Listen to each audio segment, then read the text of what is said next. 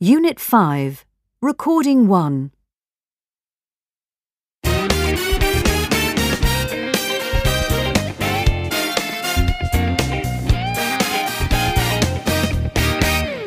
Hello listeners, and welcome to It All Adds Up, the programme that talks about money.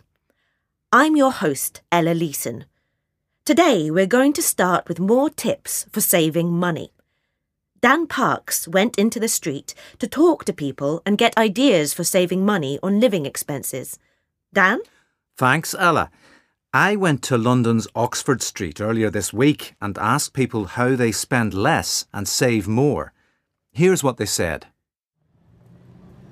Make your own food so you don't spend money on lunch. If you take your lunch to work, you will save hundreds a year. I don't have a car now. I sold it.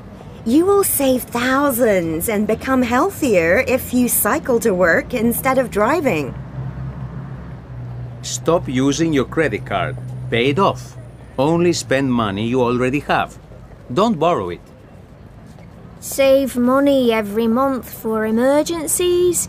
Then when you have a problem with your house or you need a new car, the money will be ready. Don't buy a new car. If you buy a car that's just 1 year old instead of a new one, you will save a lot of money. Go to the cinema on a discount day. My local cinema is cheaper on Mondays.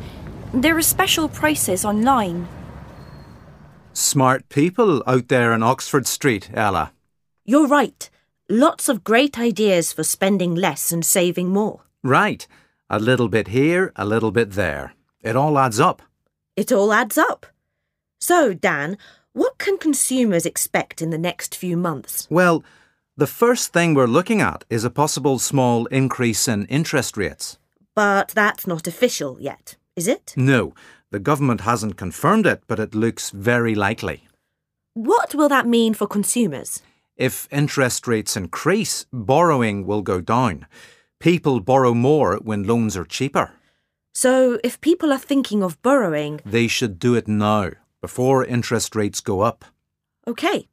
Anything else? Housing costs will go up. People who own a home will pay a little more each month.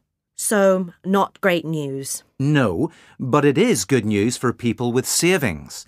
If banks raise the interest rate on savings, savers will earn more. That means it's a great time to start saving or to increase saving. It all adds up. It all adds up, Ella. Anything else? Just one more thing before I go. International exchange rates. We're watching China closely because its economy is really strong at the moment. Electronics imports here will be more expensive if China's currency becomes stronger.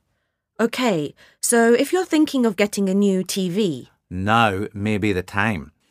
We'll probably start to see prices go up in a couple of months. Thanks, Dan. Some great tips. Thank you, Ella. That's it on money saving for this show.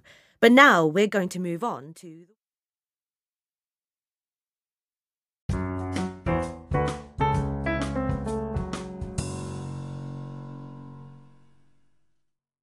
Unit 5, Recording 2. Good morning. Could I just ask you to raise your hand if you have children in their late teens or early 20s? You're probably the ones with the largest debts.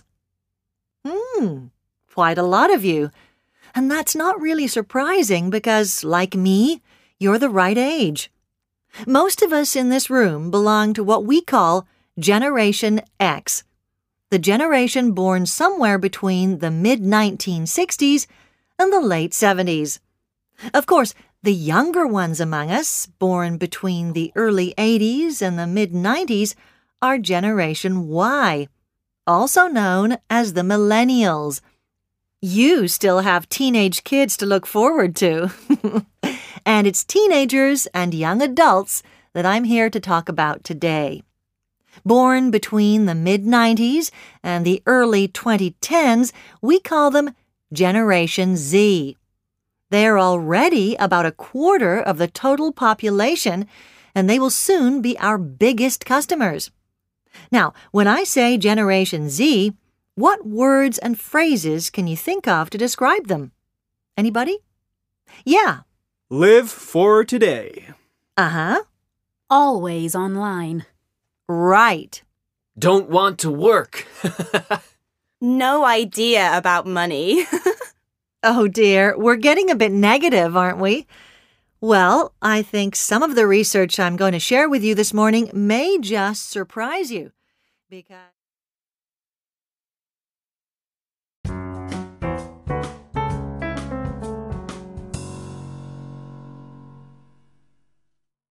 Unit 5, Recording 3.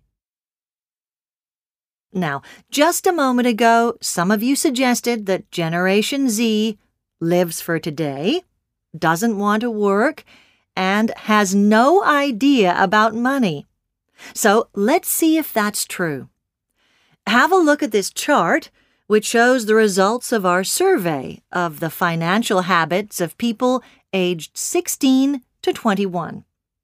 As you can see, roughly 3/4 of them are already earning their own money through some kind of full or part-time employment. To put that in context, that's almost the same as the figure for Generation Y. So that shows Generation Z is certainly not afraid of work. You can also see that nearly 2/3 of them have their own savings account.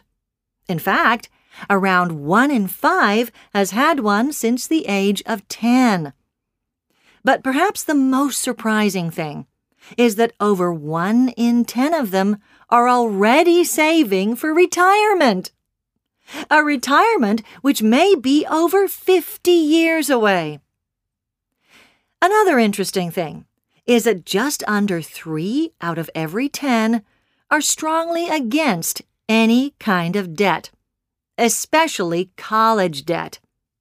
Let's not forget that college debt is currently over $1.5 trillion in this country and has been a major financial problem for Generations X and Y. The key takeaway here is that Generation Z likes to save, but doesn't like to borrow. Obviously, that's good news for those of you running savings accounts, but maybe not such good news for those of you working in the loans department.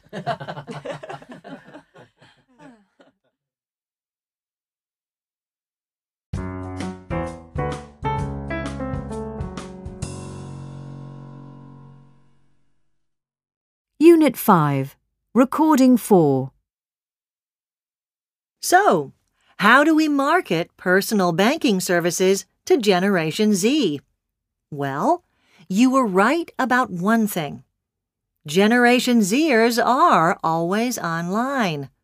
On average, they are currently spending over 10.5 hours a day working or playing with digital content. To give you an idea of just how much that is, multiply it by the total number of Generation Zers in the USA, and it comes to around 1 billion hours of online activity every day. That's enough time to watch every movie ever made 1,000 times. But here's the really surprising thing. Our studies show that more than half of Generation Z say they actually prefer face-to-face communication. That's over 40 million people who want to talk to us in person. So, in summary, if we want to attract this new generation of customers, we need to make sure we connect with them on a personal level. And in terms of selling banking services, this clearly means that we need to be doing a lot more than just social media marketing.